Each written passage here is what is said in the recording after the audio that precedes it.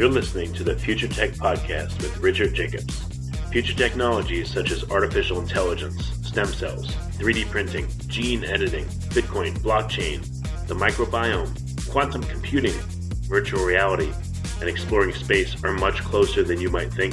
In fact, many early versions of these technologies are in play right now, and the companies that are using these technologies are the focus of this podcast. My goal for you, the listener, is to learn from these podcasts. You may very well learn something that may change the course of your life for the better, steer you towards a new career, or give you insight into addressing a thorny medical problem. Remember, this podcast and its content is informational in nature only. No medical, tax, legal, financial, or psychological advice is being given. If you've enjoyed the podcast, please listen, subscribe, like, and tell your friends about it. Thank you.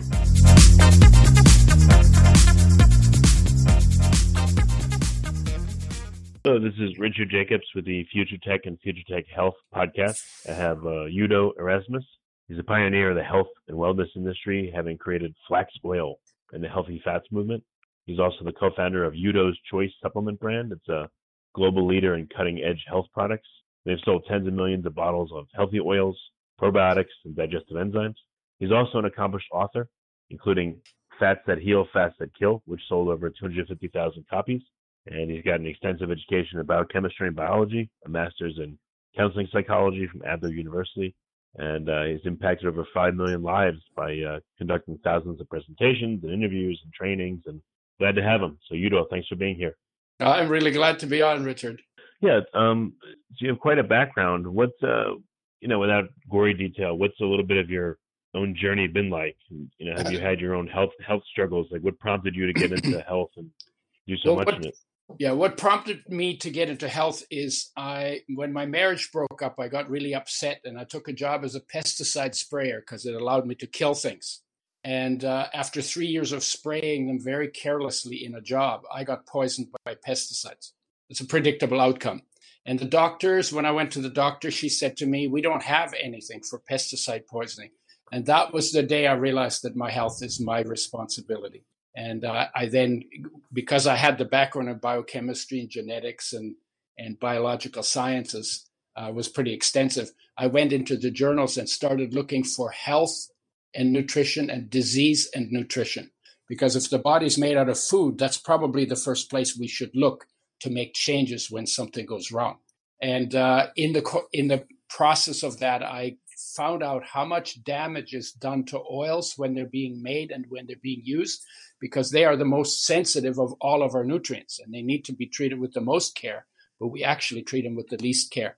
And I said, well, I can't get healthy on damaged oils. We should make them with health in mind. And that was the beginning of designing a way for making these sensitive nutrients with health in mind. And that out of that came flax oil and all the other stuff I'm doing. Well, what happens with oils? Is it that people cook them and then they degrade, or what? They store them improperly in the heat, or what happens to them? All of the above. They're very sensitive to damage by light, by oxygen, by heat, then by water, and then by minerals. So they're really, really sensitive. So they should be, when you make them, they're packaged well in the seeds. But then when you press the oil out, then it needs to be protected while it's being pressed, while it's being settled, while it's being filtered, while it's being filled from light, from oxygen, and from heat. Because as soon as you expose them to that, they start reactions that break down the oils, and then the oils lose their value to health. And in fact, if you look at all of nutrition and processing, more health problems of physical origin come from damaged oils than any other part of nutrition, because they're so sensitive.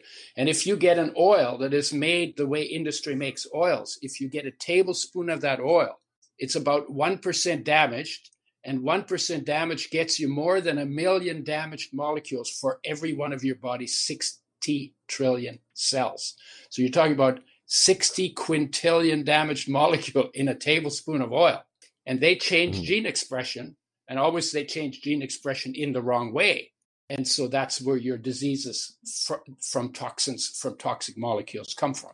Well, how are the oil molecules damaged, and what do they do specifically? Like what's an example of that? Well, there are many different kinds of damage. You can fragment molecules. You can shift double bonds in the molecules. You can cyclize them.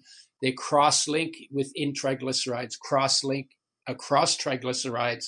They get dimerized, trimerized, polymerized. So there are all kinds of different, trans fatty acid. You twist molecules. Trans fatty acids are the only damaged oil molecules that get much attention. But there's lots of other kinds of damage, and they're not even measured. There's not even any talk about it. And it's simply because they're chemically super, super active. When a photon hits a double bond, it creates free radicals, and you get 30,000 chain reaction, 30,000 reactions before it stops. And when oxygen reacts with the oil, you get rancidity. And when you heat molecules higher than about 300 degrees, then you get twisted molecules called trans fatty acids. So there's and they're just sensitive to it. And in nature, they're always packaged in a seed or a nut, and then they end up in your stomach, and there's no light, no oxygen, no heat gets to them. Body temperature, but not high heat. But when we put them in the frying pan, this is beyond when they're being made. When they're being made, they're treated with Drano, with window washing acid. Then they're bleached. That turns them rancid. Then they are heated to frying temperature. They've been fried before they go in the bottle, before they go on the shelf, before you even buy them. And then when you put them in the frying pan and you burn your food with them, you're turning the oil into smoke. You're burning the molecules in the foods as well as the oil, and you're changing them from something that existed in nature that your body knows how to deal with to something that never existed in nature. So life never made a program to break them down. Then they accumulate, you get inflammation, and inflammation is behind most of our degenerative conditions, or many at least. So, yeah. What kind of oils are prone to being damaged more than others? Yeah, the better the oil is for you when it's good, the worse it gets when you damage it. And the most sensitive are the omega-3s and the omega-6s. Those are the two essential fatty acids. That means you can't make them in your body. You have to have them to live and be healthy. They have to be brought in from outside, omega-3 and omega-6. And omega-3 is 5 times more sensitive than omega-6. And omega-6 is already really sensitive because most of the oils that get you 1 million damaged molecules for every cell in your body in 1 tablespoon are omega-6 oils. When you do the same kind of processing to omega-3 oils, they're even more damaged. And when you take omega-3s from fish oil, that's even more damaged because that's 5 times more sensitive than the plant omega-3 that you find in flax. So these are the most sensitive of the most sensitive molecules. When they're saturated, they're more stable. But if you heat them to frying temperature and turn your food brown, you turn the food brown, you've changed molecules from natural to unnatural. So, well, if you eat out at a restaurant, let's say, what's the likelihood that you're going to be getting a crappy oil to start with, and then that the oil has been, either stored improperly or burned or processed to the point where it's just no good for you? 100% crappy oil unless it's extra virgin olive oil. And once you fry with it, it gets crappier, exponentially crappier. And, right, well, if you were to compare it, how bad? If you just make an arbitrary scale, Yes. How Frying is the single worst thing we ever invented to do to our food, simply because we're burning it. Nature's mandate for every creature on the planet is fresh, whole, raw, organic food.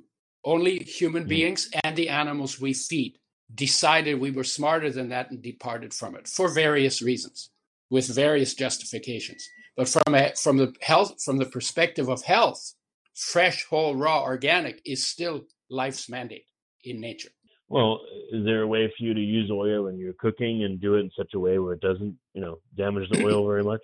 Yes, using certain oils, or not heating them to a certain temperature, or storing them properly. Like, what are some of the recommendations? Okay, here's the recommendation. You go back to, if you're going to cook, then you go back to cooking in water, like we used to do until 100 years ago when the oil industry began. You add good oils to the food after it comes off the heat. So you could put good oils in hot food, but not in the frying pan, because frying pan overheats it. Frying pan goes up to 420 degrees. Water is only 212. So you cook in water and then you add oil after. By the way, olive oil was used that way. Olive oil has a very long history, was extra virgin, was not damaged because it's made from the flesh, not from the seeds. So you don't need the pressure. They floated it off on water. And when they used olive oil, they didn't use it for frying in Mediterranean countries. What they did is they cooked their vegetables in water, poured off the water, added oil for flavor. And when you do it that way, the oils enhance your ability to absorb oil-soluble nutrients that are really good for health, and they also enhance the flavors of the foods because many of the flavors are oil-soluble. Well, when you say oils, what about butter and other things that you'd add to food? What about spices, but especially butter first? Yeah, well, butter. Butter is margarine or other stuff. Oh, yeah, God forbid is right. Yeah, butter is mostly saturated. That's why it's hard at room temperature, unless, of course, you're cooking in the summer. But butter is mostly saturated, so it is more stable. Coconut is more stable, but you still burn your food with it, so you're still creating toxicity. But it's more stable to keep. The best oil for health are the oils that need to be refrigerated, that should not be used for frying, and they contain omega-3s and 6s. Flax oil is the richest source of omega-3s. Most of the cooking oils on the shelf contain some omega-6s. Most of them do not contain omega-3s. Omega-3 is the single most widespread essential nutrient deficiency of our time. Probably 99% of the population doesn't get enough omega-3s for optimum health. And if they get omega-3s, they get it super damaged in the form of fish oils, when they could be getting it from seeds and nuts, eating flax, or getting it from omega-3 oil, plant-based omega-3 oils made with health in mind. Well, again, even with butter, should you not cook in it and just add it at the end, to the food for taste, or that would be better from a health perspective, yes. Because anytime you burn the food, you're creating poison. Well, so how would you cook food then with no oils? What if people don't want it to stick to the pan or just get all blackened? I mean, what can you do on the cooking side without the oil to make things cook properly? You cook in water. Get something at the end. Yeah, you cook in water, and if you don't, if you stir it while you're cooking it, then it won't stick to the bottom and it won't burn, because you can also burn food in water if you don't stir it. And there are now pots that you can get where you don't have any water in the pot at all. And it's made so that the heat is distributed and you're literally cooking the food in the water within the food. So you're not adding water on the outside. So there's you can buy sets of cookware that work like that. But fundamentally, if you're going to cook, don't cook in anything that gets hotter than water. And then when it comes off the heat, then you add the butter, then you add the flax oil, then you add the blends of oils that give you the essential fatty acids and improve. What's nice about adding, not the butter doesn't do it, but when you get omega-3s and 6s, and especially omega-3s, they increase your energy metabolism. They increase oxygen metabolism. They give you, we've measured in athletes, 40 to 60% increase in stamina if they consume a tablespoon per 50 pounds of body weight per day of a blend that we call UDO'S oil. And they put it in food and spread their intake out over the course of the day. Within 30 days, if they do their sport to exhaustion, they will have 40 to 60% increased stamina at the end of the 30 days. It's really remarkable. And not only that, but their reflexes are sharper, they recover quicker, their injuries heal quicker, their joints are more flexible and mobile, they have less injury and inflammation and pain in their joints, they sleep better, their skin is nicer, their IQ improves, although that takes more than 30 days, it's probably more like 6 months, 3 to 9 points, just by bringing in the essential fatty acids, the omega-3 and the omega-6, that the body has to have, but that either we get in a damaged form or we don't get enough of. What's in your oil mixture? How is it stored properly, and how is it used in cooking properly? Yeah, what's in the mixture: flax oil for omega-3s, sunflower and sesame for omega-6s, some evening primrose oil. There is a little bit of coconut fat. There is rice germ and oat germ oils, lecithin that is GMO-free that we have to get from Europe because it's not available in North America, GMO-free, and then vitamin E. What we do when we make it, it's pressed at low temperature under exclusion of light, oxygen, and heat. It's kept refrigerated in the factory. It's refrigerated in the stores. So you find it in a brown glass bottle, in a box, in the fridge, in the supplement section, in the health food stores. So it's kept refrigerated in the stores. When you take it home, you refrigerate it at home. It does not get hard in the fridge. If you want a long shelf, you stick it in the freezer and freeze it solid, because then when molecules don't move, they don't react. So you don't get damage to the oil. And oil shrinks when it freezes, so you won't break the bottles. Water would break the bottles because it expands when it freezes. Oil shrink, so you don't break the bottles. And then you take it out and use it after the food comes off the heat. And when you're done with it, you stick it back in the fridge. Yeah. So these are, so we're saying, it's better refrigerated. We say, look, you got to treat good oils like perishable foods because they're perishable. So treat them the way you put your salad in the fridge. You don't have a problem with that, right? But we're not used to doing that with oils just because the industry wasn't paying attention to the sensitivity. And when they began in around 1900, what we now know wasn't as clearly known, but it's been known now for 30 years. I've been working with this now for 38 years. So we've known it, but the industry has never changed because they've never had to change because people are still buying the oil and the information is not as available as it should be. You're making it slightly more available right now. So what are some simple ways to help improve your eating? If you eat out a lot, yes, what do you request foods that haven't been with no oil on them, and then just add your own. Maybe you bring some with you that's kept cold, or what's your recommendation for eating out, first of all? Yeah, you could do that. Always buy the salad, right? Because the salad is in when you eat out, the salad is the least damaged food. And at home, that's true too. If you're used to frying your foods, so and go more plant-based. The research is very clear now that if you want the longest life and the best health, you do it on a mainly plant-based diet. You head in the direction of more plants, less animal foods. Good for health, also good for the environment. And you look for the foods that are cooked in water as opposed to cooked in oil. And there you usually have some options on that. Or you can even ask them, look, I want it made this way. And depending on what restaurant you go in, they will accommodate you for the money they pay you. For the money you pay them, they will accommodate what you want. Okay. So that's for eating out.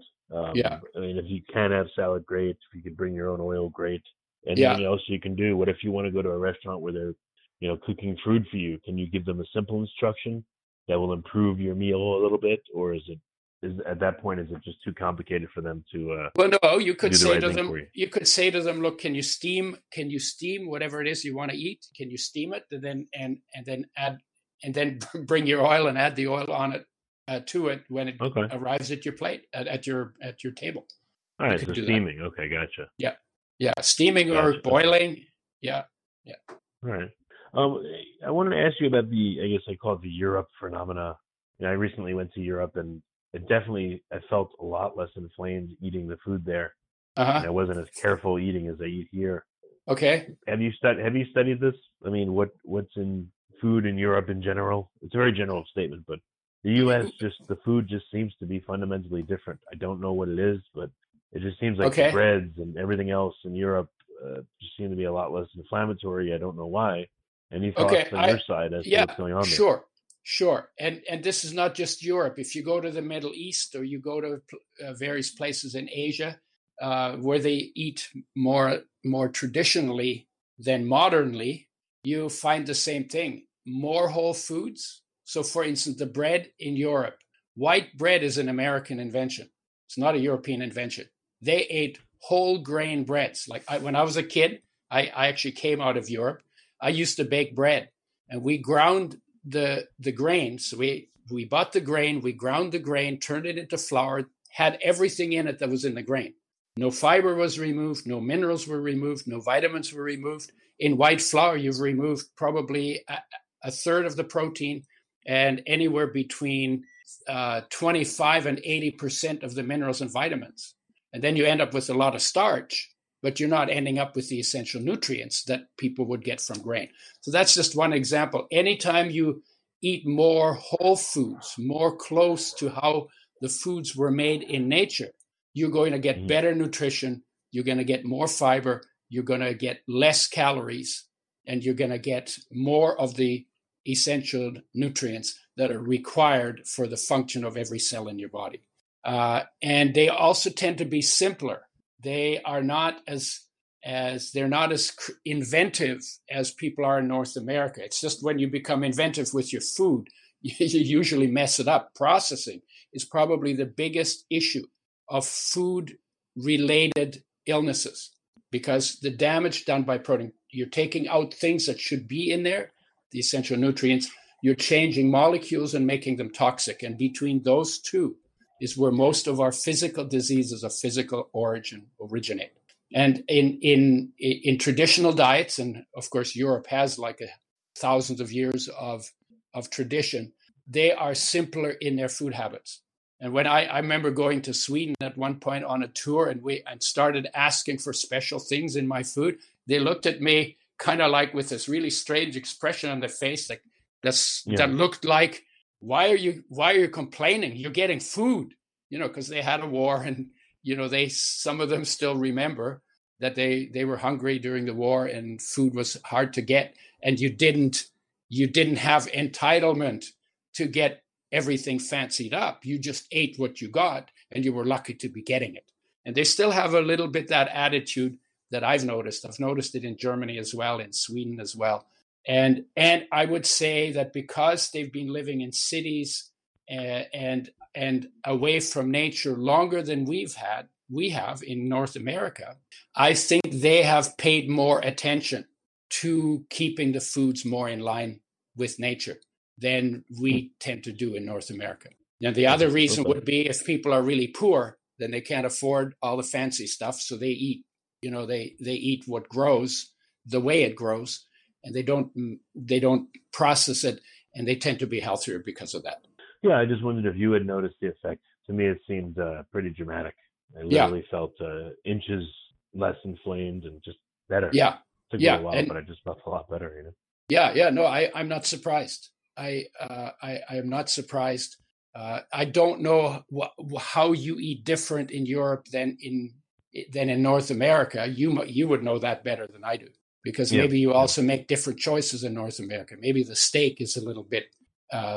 Maybe you have more steaks in North America than in Europe. That would make a difference too. The other thing is too, they don't use antibiotics and hormones and pesticides in their meat.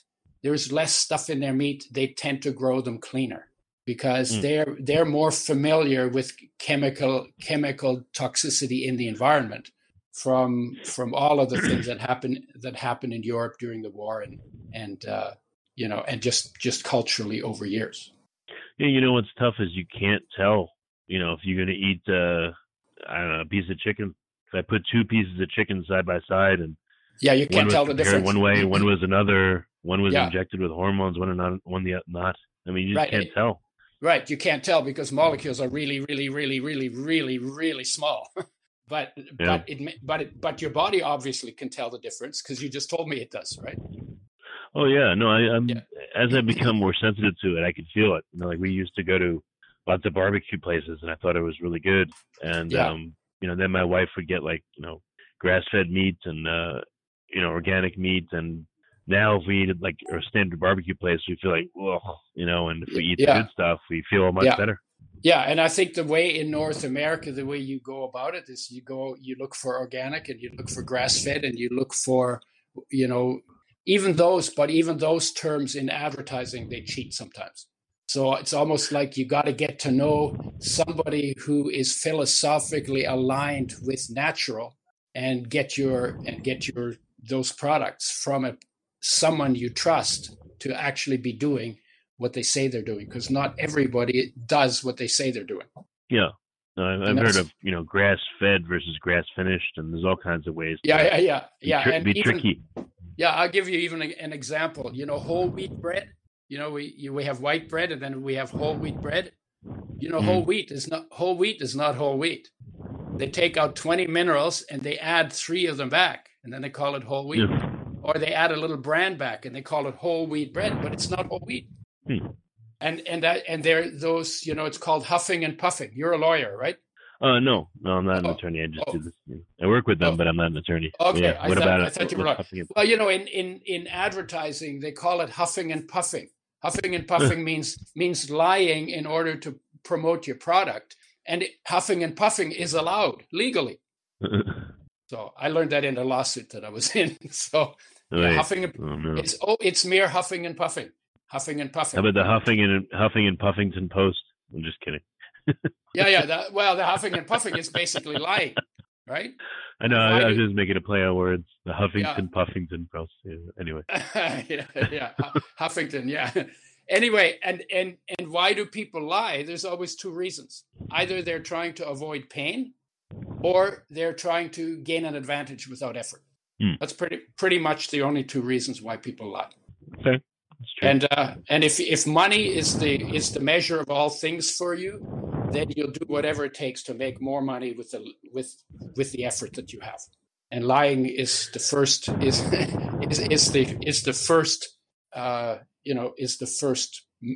the most effective method that people use. And they lie about their product, then they lie about their competitor's product, then they lie about the personality of their competitors. And that's all part of the making themselves look better if they're not making the best product. If you make the best product, you don't have to lie.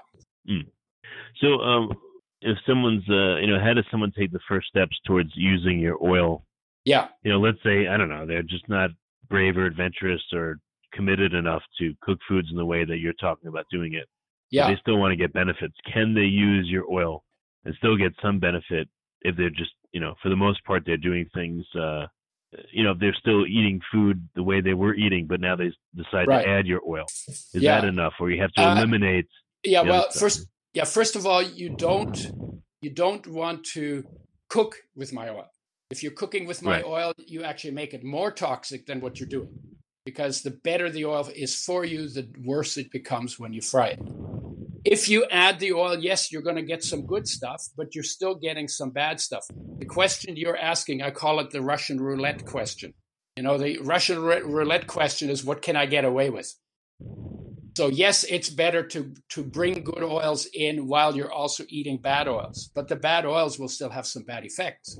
And a better question than to ask, what can I get away with, would be, what would I need to do in order to have the best and longest life possible, given my genetic makeup? That would be a really good question. And then frying would be excluded. And maybe you can't do it overnight, but maybe 1 less fried meal a week. Maybe after that, 2 less fried meals. Maybe after that, so you walk out of it and get used to a new way of doing things, or a different way, or a healthier way of doing things. And will that show up? You bet. Yeah. So it's better to use good oils along with the bad ones, as long as you don't fry the good ones. But from a health perspective, you can do better than that. And yes, change is hard, and it takes time. Yeah, there's degrees of doing. That's why I mentioned it. What's something that people could do, at least for a start, and then how can they get more committed and more, as they get more committed, what can they do? Probably the thing that'll, if they get their tablespoon per 50 pounds of body weight mixed in foods spread out over the course of the day, they will probably notice some benefits that will make them a little more inspired to make the other changes. We've seen that consistently happen. But if you're not inspired, it's really hard to make changes, and getting seeing results. Mm-hmm. Right. So for a 200-pound person, it would be what, 4 tablespoons a day of oil? Right? Yeah, 4 tablespoons a day. It's ballpark 25% of calories. Yeah. Okay, all right, gotcha. Whether is it by body weight or it's by caloric Body intake? weight. Body weight. By body weight. Okay, great. Body weight. So if a person is 300 pounds, they start with 6 tablespoons. One of the reasons why we do it that way is if you're overweight, the omega-3s increase energy level, oxidation level, fat burning, and then you lower your carb intake at the same time. So you can use the oils for weight. You actually end up on a keto diet, except you're ending up on a keto diet that has the essential fatty acids in it, which is the best keto diet you can get. And the omega-3s in that diet increase fat burning in the body. Okay. So what are the anecdotal results you've gotten from people? What have they said to you after how long of having the oil, and were they being strict, or were they just adding it to their existing regime? What are some examples? Well, I'll tell you how we found this out, because I didn't know this. This research wasn't done when I started. I got reports when people started taking the oil that they had lost weight, and it was so consistent that I said that I started recommending it for weight loss. And then I got some feedback from some people who said, I did what you said, but I actually gained a few pounds. So then I said, okay, well, what are you doing? And what I found was if they use the oils for energy instead of carbs, so they lowered the carbs when they increased the oil, they got weight loss results. When they added the oils and kept eating the carbohydrates, it didn't work. So you literally need to do a fuel shift from making carbs your main fuel to making good oils your main fuel. When you do it that way, it works consistently. And there are 2 reasons why people get overweight. One is fat, which is extra calories, usually from eating more carbs than they burn, because the body has to turn any carbs you don't burn into fat for storage. That's the law in the body. And the second one is from inflammation. And when you get inflammation, you get water retention. So a lot of the overweight can just be water held in your tissues. So we had a guy in Norway who lost 42 pounds in a matter of like 6 weeks. That's like a pound a day. And you can't lose fat. You can't lose fat that fast. So what happened to him is he had inflammation in his body. Omega-3s decrease inflammation. When you get rid of the inflammation, your tissue lets go of the water, and you basically pee out your overweight. Okay. But with when you're overweight from carbs, it takes longer. You might lose a pound a week, even a pound every 2 weeks. It helps, of course, if you do exercise and lower your carbs and increase your oil at the same time. Obviously, the more active you are, the more you burn the fats. And if you're doing a diet where the good oils are your main fuel, then you're not turning on fat production. So you're burning fats but not making fats. And lowering the carbs makes that possible. If you eat too many carbs, they will override the oils. So you really have to make a switch, not an addition of the oils as fuel. And consistently, people lost 10 pounds, 15 pounds, 20 pounds, 30 pounds. It's very consistent. I've been doing this now. I've been working with the oil blend since 1994. So we're talking 25 years. And I've been to 40 countries. And I invite the feedback. I've gotten lots of feedback. People are very impressed. And it's a painless way. Instead of counting calories and doing this and that. So the other thing is that oils suppress appetite. The reason why you don't get overweight on oils, even though they have double the calories of carbs, is because oils actually suppress appetite. So you don't end up overeating, and you don't get the blood sugar swings and the energy swings and the mood swings and the cravings that people get on carbs. And so carbs make people overweight for a whole bunch of reasons that have to do with our physiology. If you look at your body, you can only store 1 pound of carbs in your body, but you could store 300 pounds of fat in your body by nature. So fat has always been our main fuel storage. And we've had people run marathons. They used to carb load before the race, but then after 20 miles, they would hit the wall because the pound of carbs that they can store as glycogen, that's gone by the time they hit the 20th mile. Then they would drag themselves for the last 6 miles. So we said to them, no, you're doing it wrong. You need to carb deplete so that your fat burning mechanism is turned on the moment that you start running. And then you run the entire race on fats. And the ones that did it, they came back and they said, wow, that was awesome. After I finished the marathon, I felt like I had enough energy to run another one. And because in the body, if you're 8% body fat and your normal weight, and you burn half of the fat, you can run 300 miles on that. Whereas with carbs, you only get 20, right? So fats, and not only have fats been our main energy storage, they're our fur. Animals have fur that keeps them warm. We keep warm with fat under our skin. So that becomes our insulation against cold.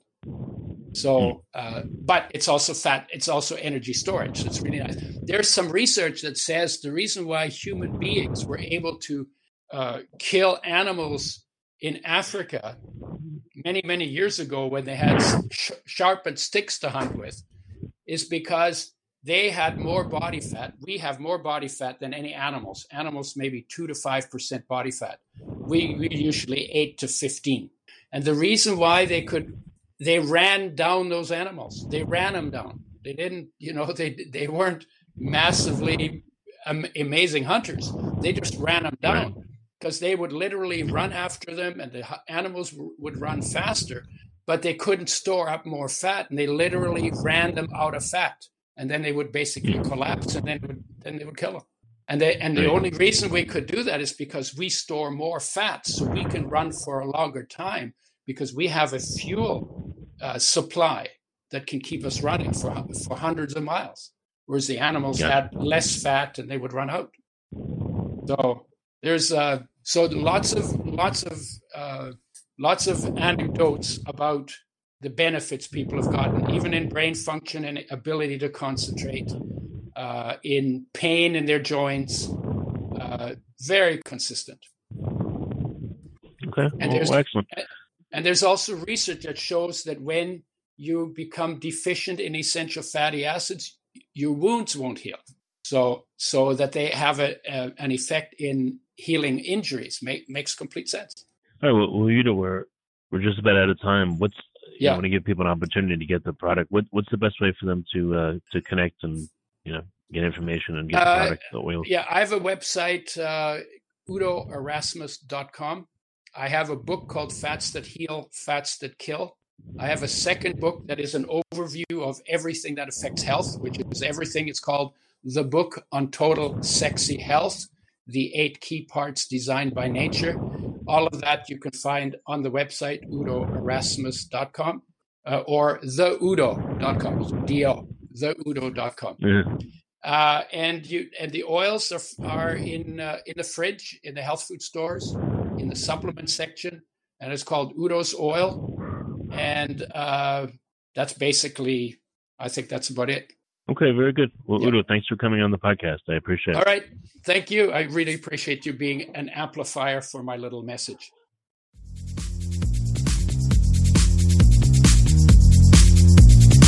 You're listening to the Future Tech Podcast with Richard Jacobs.